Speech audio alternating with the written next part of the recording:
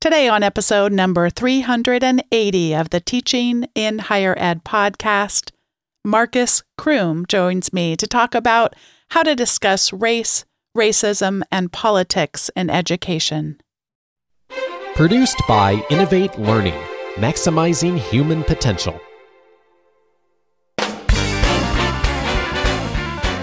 Welcome to this episode of Teaching in Higher Ed. I'm Bonnie Stachowiak, and this is the space where we explore the art and science of being more effective at facilitating learning. We also share ways to improve our productivity approaches so we can have more peace in our lives and be even more present for our students.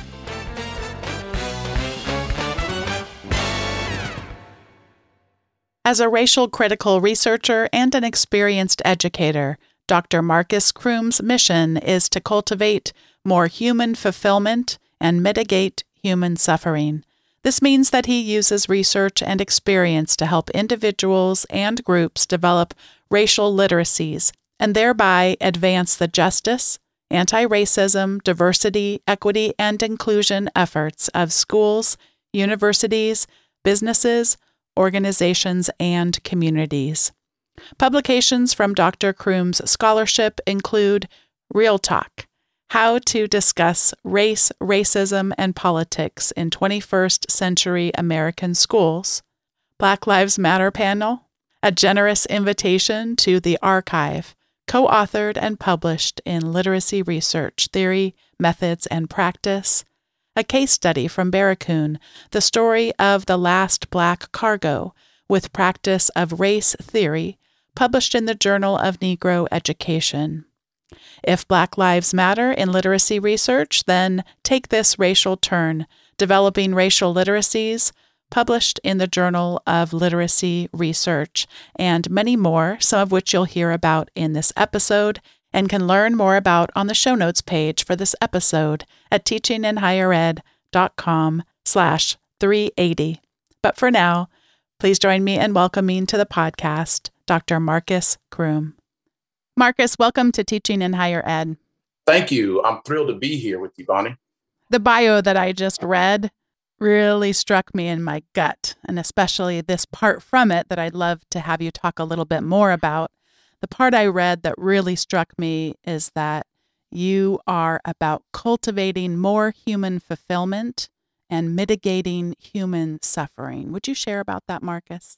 Yeah, so that came to me actually while I was a doctoral student working with a group of African-American boys who were elementary and high school aged boys in a summer program that we had developed at University of Illinois at Chicago under the direction at that time of Dr. Alfred Tatum. And so since that time of kind of crystallizing what is my mission, what is my work about, it's come, all the way into understanding my scholarship, the way that I live my life. And in simple terms, it's focused on, or relates, I should say, to the way that race and race practices have had such a almost indescribable impact on human lives, on human possibilities. I mean, you really can't wrap your head around the way that race and race practices, especially practices that are harmful and to not to good effect, have impacted lives. And so when I say more human fulfillment and mitigating human suffering, I do think about it in broad terms, but I am thinking specifically about the way that race itself has had such an effect and such a role on determining human fulfillment in ways that it really didn't deserve to, and certainly creating harm, creating suffering that was not deserved because of racial rationale. So that's kind of a quick way to talk about it. In your book, very early, you have two epigraphs. Would you read them for us? Sure, happy to do that.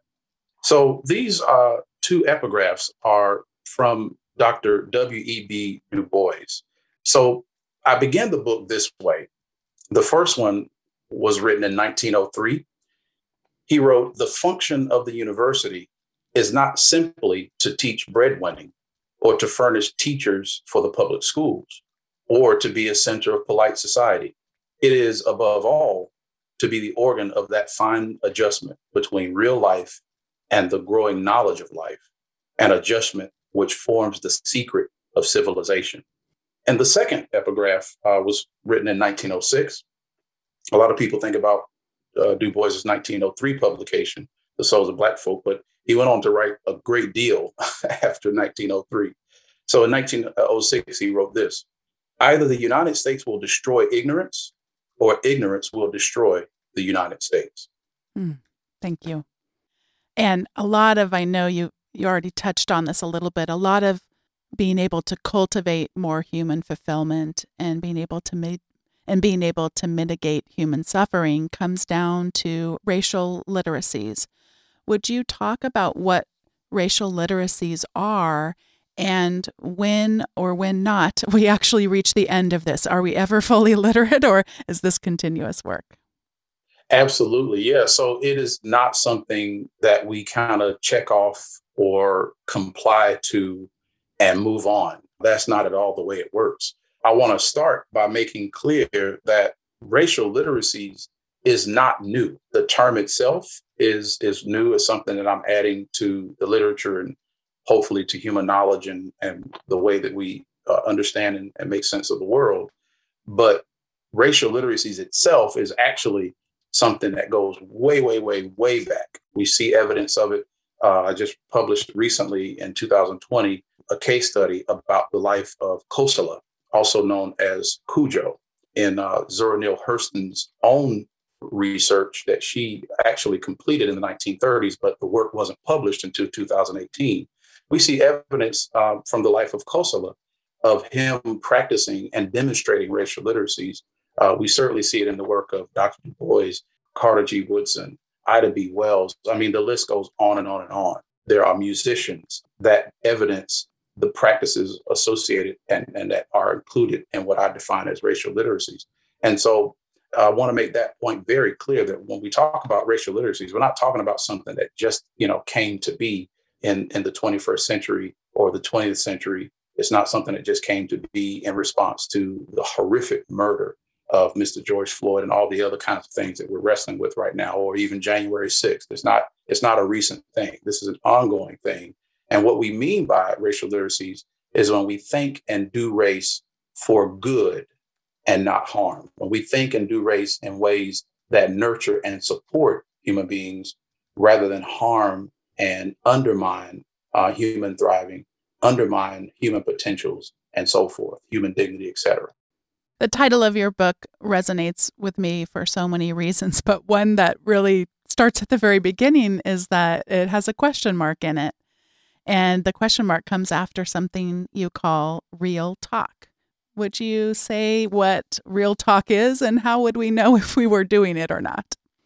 Yeah. And so the title is, there's a couple of ways. You could think of it kind of as a double entendre, sort of. So real talk goes back to discourse communities that I'm familiar with. And I talk about my own life and my own history and kind of how I came to write this book in 2021 as a Black male from the South, groomed in Black worlds and Black spaces, Black legacies of excellence, historically Black colleges, universities, all those things, the language, the beautiful gems and treasures that we have had passed down to us as African Americans, all of that is sort of kind of encapsulated in that term real talk.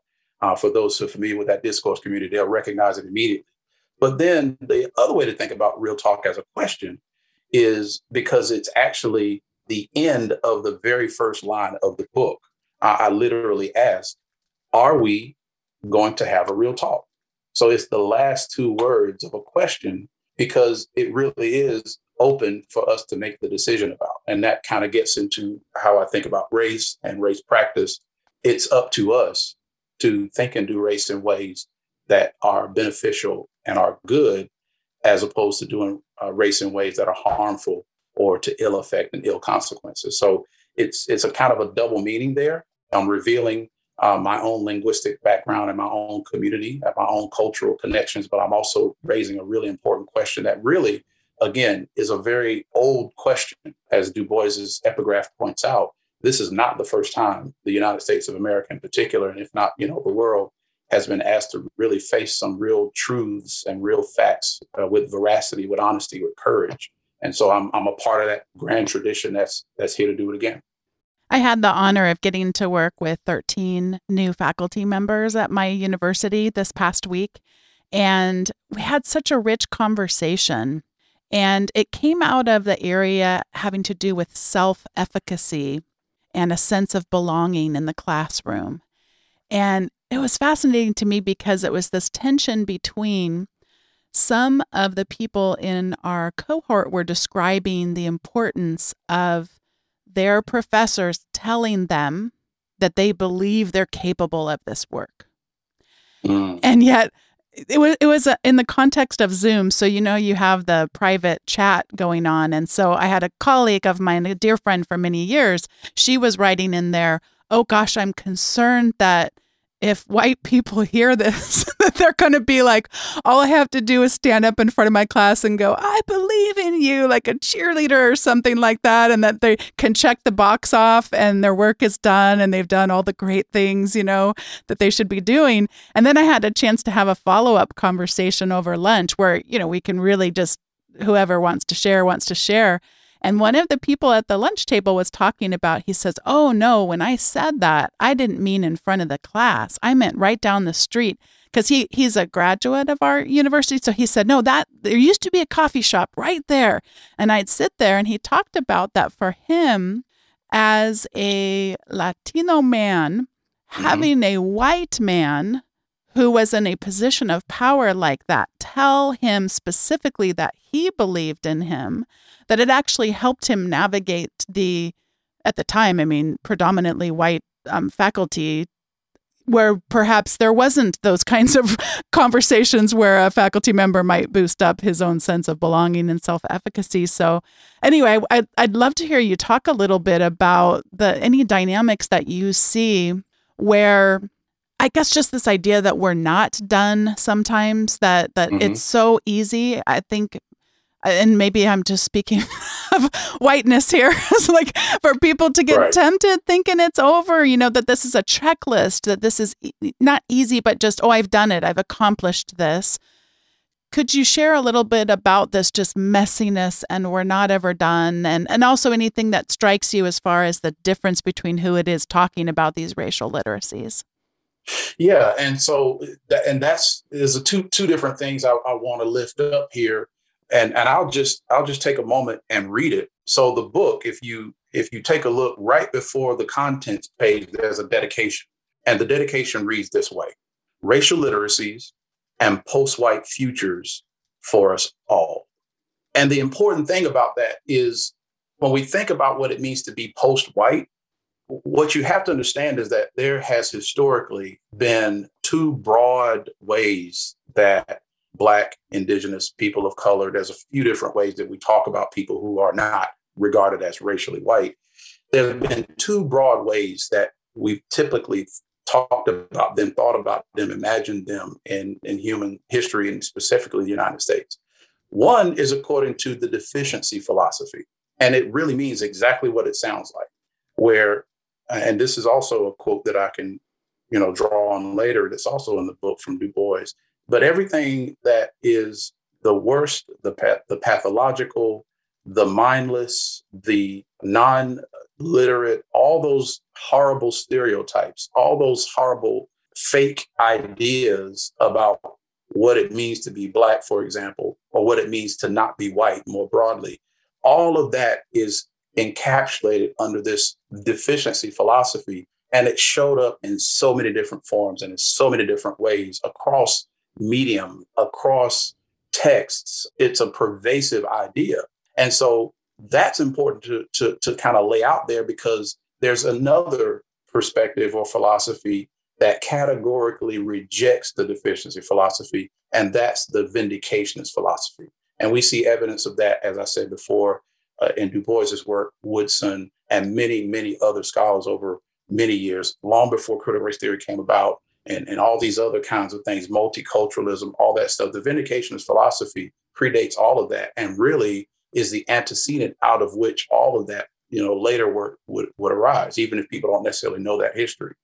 And so when I write about that in my publications, I make the point that we have to reorient ourselves out of every form of the deficiency philosophy and into instead the post-white vindicationist philosophy. And the post-white is important because it's important to not only to be vindicationist, but also to decenter the idea that white and whiteness is the norm, is the standard by which we should guide ourselves, judge ourselves, that we should aspire to. And we do this in all sorts of ways. We do it certainly in terms of beauty standards, for example. We do it in terms of what we think a good school or a bad school is, to use a really practical example, right? We do this idea of white and white as above anything that's not white in all sorts of ways. And so the post-white orientation is about rejecting all of that because it never has been true, is the first thing, right? Even though it was made to appear as if it was true, it was never true. Humanity has always been broader and larger than whatever white is supposed to mean at the time. And it certainly has changed over many years.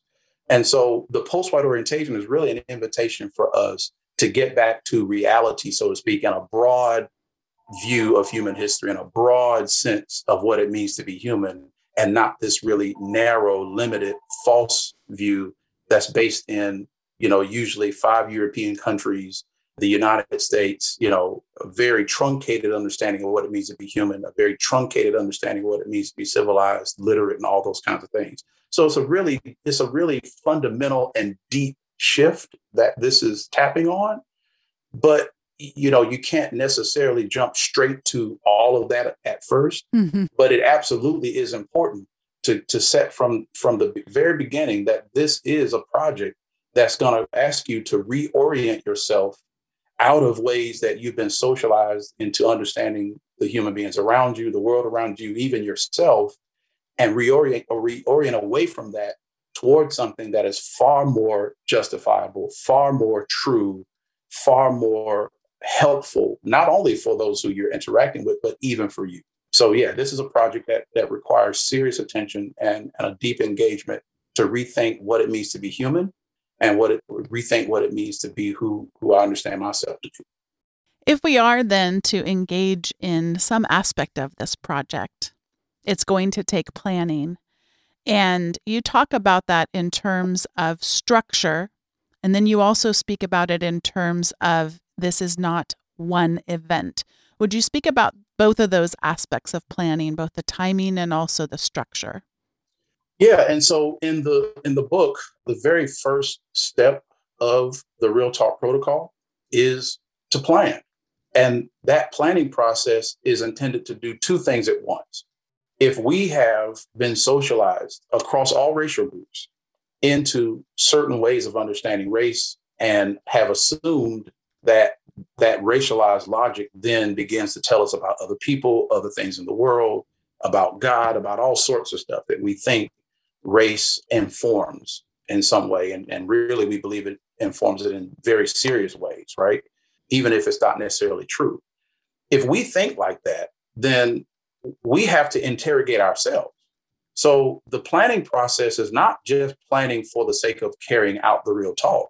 The planning process is also to interrogate who you are. Who is the human being that would like to carry out the Real Talk protocol? And so have you questioned yourself? Have you examined yourself? Have you addressed whatever assumptions, false ideas, and false notions that may have been driving you up to this point in your life? And so on one hand, it's interrogating and informing the person who's carrying out the Real Talk, but it's also beginning to shape and structure what is the public issue that I'm going to address, right? What am I actually going to have this discussion about? And then, well, when am I going to have it? What and why at that time? Why am I picking this time to talk about it as opposed to some other time? And again, this is about interrogating yourself. What's going on with you that you want to do this at the time that you set out to do it? Who's going to be involved in that Real Talk, right? What types of materials will I need? How will I prepare that ahead of time? What are the sources that I'll need to draw upon and all of that? So all that stuff is a part of that planning phase. And you also decide the structure as well to get to the other part of what you're talking about. So am I going to structure this as a class conversation, right? Is it going to be structured in an online environment, a face-to-face environment, hybrid in some way? Is it going to be a team effort where a team of teachers, like say a grade level team, is working on this issue together? Or is it an event? Are we just going to have a school-wide event or an after-school event or whatever? So you decide about structural kinds of things all within that planning stage. But again, it's two-sided. It's to interrogate, prepare, think through, spend time examining the person who would like to do the real talk. But it's also at the same time getting informed, gathering sources, structuring, all those things, so that by the time you finish that planning phase and you're ready to do your preview step, that's step 2, you're ready to do the preview, you've got a really clear game plan for what you're going to do and why.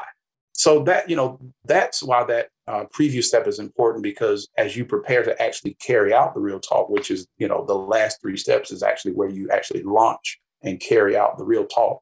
You do need to be able to articulate why it's important and have a community within your school or within the grade level or, whatever situation you find yourself. You really do need to have a community around you and some support, because you should expect some difficulties. These are controversial issues. Public issues are typically controversial issues, and especially when they start filtering into school, as many often do. So that's the perfect segue then for us to talk about this tension between, if I've got a good plan, I've thought through the structure as you described it, if I've done my homework well on those things, we can't expect that that's going to be enough. And as you said, we need to expect those difficulties yet still persist. And one of the approaches that you talk about, I really could have used probably 15 years ago, because I get scared. I still get scared, but now I just know I have my tools. So it makes me a little bit less fearful, but I still do. It does become, I'm afraid of my own anger in these situations. But then we can get past that when we have an approach that we know we can have more trust in than ourselves. I don't know if that makes any sense when I say it that way. No, it does. It does. I mean, because when we think about other fields, for example, right, let's just use, planes, right? Because as a teenager, I was a part of something called Civil Air Patrol, or CAP. And one of the cool things about being a part of CAP was that you learn how to fly Cessna planes. And one of the things that you learn in the process of, figuring out what it takes to fly a plane safely and so forth is that you have a checklist. Mm-hmm. You use a checklist to go through everything you're supposed to do to make sure, like, for example, is the gas mix okay? Have I checked the wheels? Have I done, so you go through all, then you yell prop clear, you have all these things that you do to make sure that the process of starting the plane, taking off, flying and landing works well. Same thing happens in medicine and other fields. So the real talk protocol, I absolutely understand your point. Yes, I want to rely on a protocol, a systematic approach that's laid out, rather than simply relying on off the cuff or less well thought through or spelled out kinds of approaches that can go left, if you will, pretty quickly if we don't have something to really guide us and, help us to remember this, that, or the other details. We're trying to do this important work. Oh, thank you so much for saying that. I really appreciate the connection with the preciseness that a checklist has, and also that it can override whatever may or may not be going on in our own brains. Because I do think some of this is kind of like my own default settings, because at this point it's not about you, it's about them. And so it's like, shut that part of my brain off that, goes into the rage and is fearful of that rage, and then turn the part on that's going to be more helpful in both the short and the long run. And to that end, one of the things on my own checklist I wish I would have had back then when I had so many failures around these things is this idea of a pin up and return. Could you talk about what that is and why we might want to use it? Yeah, and I just want to be clear. Do not think of the Real Talk protocol as a checklist. Yes. That is not the point. I'm making a metaphorical connection. It is not literally a checklist. Mm-hmm. This is a protocol. This is a living process that systematically walks you through the things that you need to consider in a reliable kind of a way that helps you to feel confident, to be critical and so forth. So I want to make that clarification, not because of you, but Just want to make sure the listeners understand the point.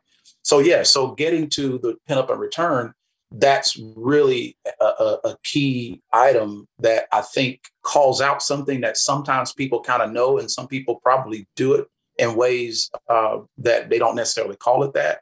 But it's so vital to understand the difference between concluding a real talk and resolving a public issue. Those are not the same thing. And on some level, I think a lot of educators and a lot of people broadly kind of get that. But to have it really explicitly laid out that, listen, you're going to plan this conversation and expect that at some point in some way, you're going to have to end the conversation.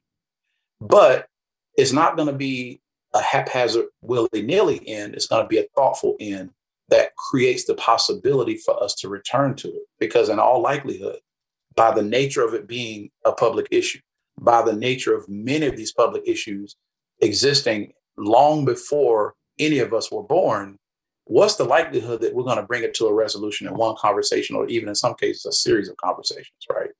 So that's why the pin up and return is important as an explicit way of making it clear. You have not failed if you've had this real talk and it all didn't get sorted out. You have not failed. You've done an outstanding job. And now you set yourself up for further success, again, through your planning process, if you take these next steps in light of what you learn. And one of the things I point out in the book is that educators who take up this challenge will need to listen and learn, unlearn and relearn as human beings, in addition to who they may be as professionals.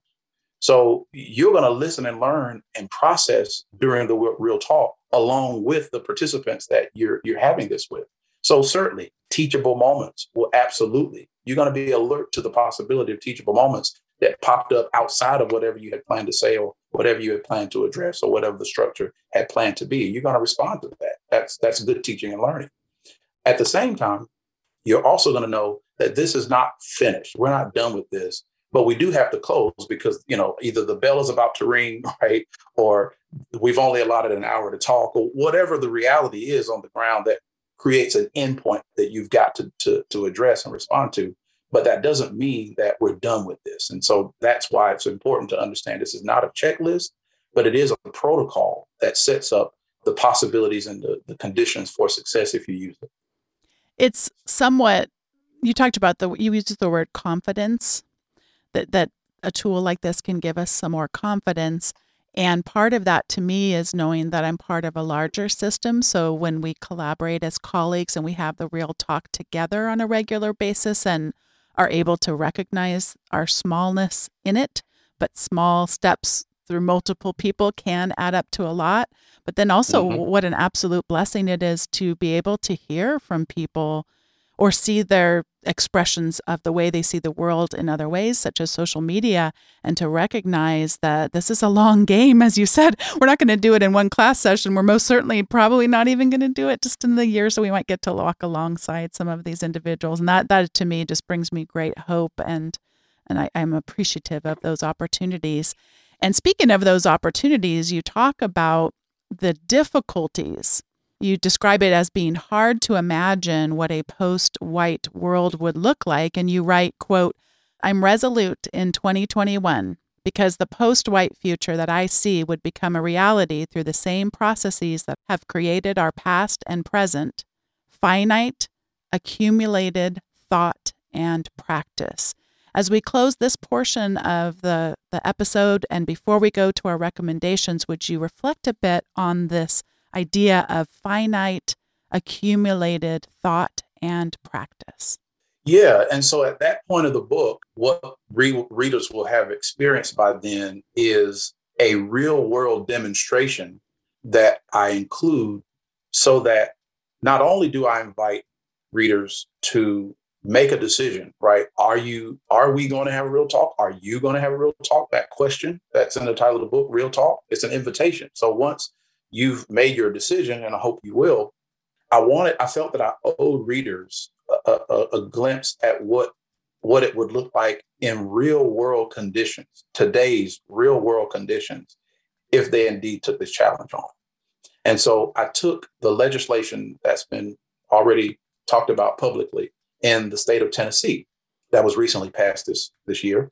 And I used that legislation as a real world conditions kind of demonstration of what to think about on a state level, certainly, but it also would apply on a local level as well, if you do indeed decide to take this on. And so that legislation has certain kinds of language and policies and prescriptions about what can and can't be talked about and so forth. So I just kind of demonstrate, if you use the Real Talk protocol according to what this legislation says, you haven't done the thing that they're saying you're not allowed to do.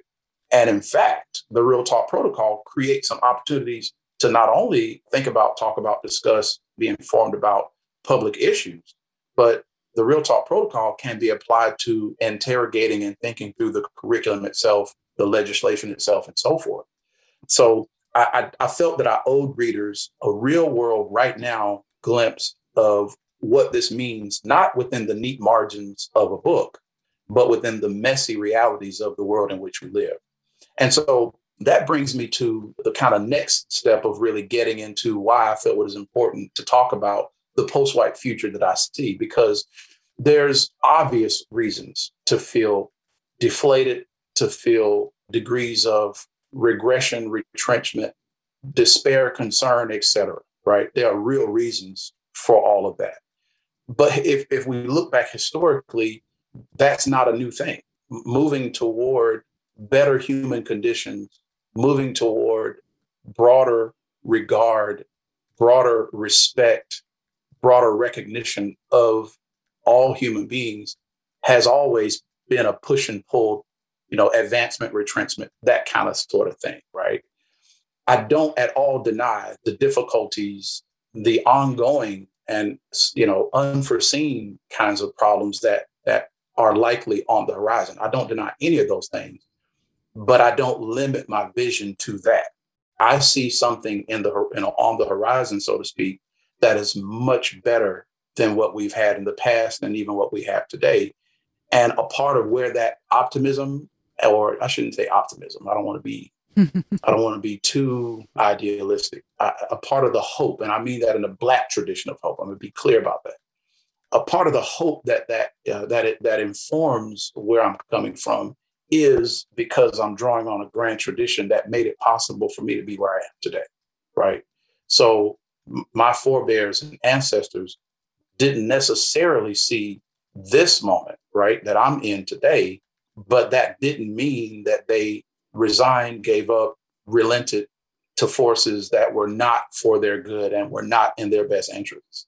And so I'm drawing on that historically, but I'm also drawing on current day issues. For example, the literal demographics of the United States and the globe are pointing us to a very different understanding of demographics, who's going to be politically important to consider. Like at one time, everybody was talking about the baby boomers because of their literal numbers, right?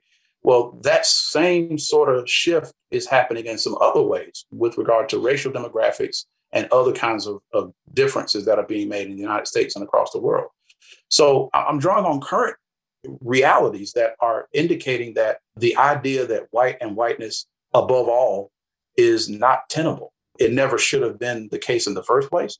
But I'm seeing the possibilities that it's not a tenable thing to expect to have continue.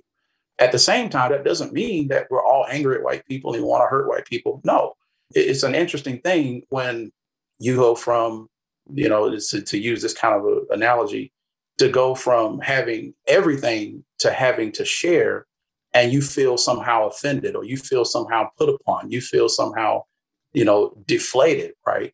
When all you've been asked to do is share. We're not saying you can't have anything. We're saying we need to share as human beings, in terms of the racial kind of logics that have created the conditions that we're facing. So, like I said, when I talk about the post-white future, I'm talking about things that I'm drawing on historically, but I'm also drawing on what I see kind of in the makings and reactions to those makings.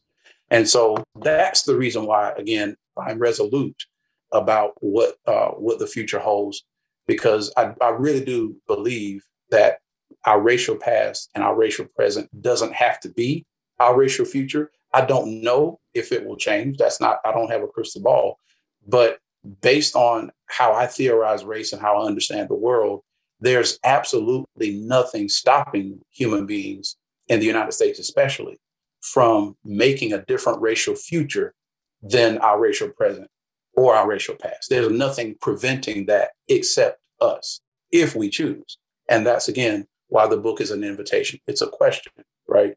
One concrete step that we can take toward that different racial future is to begin to have a real talk about what is, as opposed to validating and somehow giving credence to unreal talks. This is the time in the show where we each get to share our recommendations. And my overall recommendation has to do with puppies. Not really literal ones, but figurative ones. I'd like to invite everyone to evaluate your puppies. So my colleague, Renee Brathwaite, who's actually been on the show before, he told me a joke or a reference that I had not heard, but he says he's heard all the time. He grew up in Barbados, so he says if maybe it came from there or what have you. But it was this idea that we can get all different kinds of gifts in life. We can get, he mentioned, you can get a free lunch, you can get free beer sometimes, and then there's getting a free puppy. And the idea here is, of course, that a puppy over its lifetime might need about 3,000 hours of time and money to take care of this puppy. And we've just, ever since we have started to discuss puppies around some of the leadership of my institution, we're all sending each other pictures of adorable puppies and, making jokes about sending the puppies, not the real puppies, but the figurative puppies, to go live on a farm somewhere. So I'm going to link to a post in the show notes from Seth Godin, and it's titled, "Can We Get a Puppy?" And in this particular case, he's talking about social media and how for some of us, social media becomes a puppy. And we don't realize it seems like a cute, adorable, wonderful way to spend our time, and then doesn't end up often nearly providing the kind of value that one would hope to get out of their puppies. So I'm going to take it a little bit broader and suggest that now would be a great time to evaluate our puppies in general. And what I mean by that, the things that we spend time on, can we be more intentional about that time and that investment? And we've really got to scrutinize these things now, perhaps more than ever. So that's going to be my encouragement to you today, to evaluate your puppies. And of course, also to read that great blog post. It's very short, by Seth Godin. And now, Marcus, I'm going to turn it over to you for your recommendations. So I'm going to start with, at my university, Indiana University Bloomington, Shannon Sipes, through the Center for Innovative Teaching and Learning, has been providing an annual summer reading list for the past 5 years. And so I'll provide all these recommendations to you, Bonnie, so you can provide the click through for the links. So that's my very first one for higher ed folks. If you're looking for a way to think about what you want to read over the summers, that's one possibility. Of short, New York Times and other places offer lists, but there's one offered at my own university that I think you might want to check out. Another one, I want to talk about a documentary that I just saw, I think it was yesterday or the day before. It's called NYC Epicenters, 9/11 to 2021 and a half. And it's by Spike Lee. It's available on HBO Max. And then I want to offer 4 books. So one book goes back to a comment I made earlier in the show, is by Zora Neale Hurston. So I mentioned that she did her research back in the 1930s, but that work was never actually published until 2018. And so that book is called Barracoon, The Story of the Last Black Cargo. And again, that's by Zora Neale Hurston. A second book is The Sum of Us, What Racism Costs Everyone and How We Can Prosper Together, by Heather McGhee. And that's another one of those current examples I could have pointed to in my comments earlier about the post-white futures that I see, not where we're angry or, somehow, trying to reject white people, right? That's not what it's about. It's about making space for all of us and making sure all of us prosper together. And so a third book is Shelter in a Time of Storm, How Black Colleges Fostered Generations of Leadership and Activism, by Jelani M. Favors. I'm mentioning that in this higher ed context because often very little is understood about historically Black colleges and universities, historically or currently. And Favors is now a professor at North Carolina Agricultural and Technical State University, my alma mater. And so thrilled to recommend his book, and also to congratulate him for coming back to Aggieland.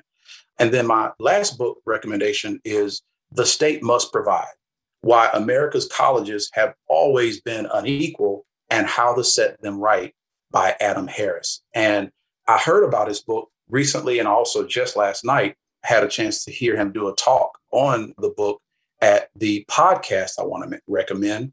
This is called Entrepreneurial Appetites, Black Book Discussions with Langston Clark, who's a professor in Texas. And so from here, I'll just mention a list of songs I've written about The Archive. Recently, I did a co-author publication that appears in Journal of Literacy Research, Theory, and Practice. And I talk about the archive as this really broad thing. And so I want to include some music. So I think you should check out The Dancing Monk by Eric Reed. I think you should check out A Love Supreme, Part 4, Psalm, the Live in Seattle version by John Coltrane. There's a piece called Hymn to Freedom by Oscar Peterson. I Wish I Knew How It Would Feel to Be Free by Nina Simone. Misrepresented People is a hidden gem by Stevie Wonder. You probably haven't heard that song, but check it out. And then another piece, two pieces, one by PJ Morton called Religion, featuring this artist named Lecrae, and then Applying Pressure by J. Cole. So those are my music recommendations. Just sit back, take it in, and think it through. You might find some interesting connections as you think about it. And my last recommendation is if you decide to check out the book, make sure you don't miss the Real Talk Protocol planning template. That's absolutely free. So these are things I just think everybody should think about in higher ed and even beyond.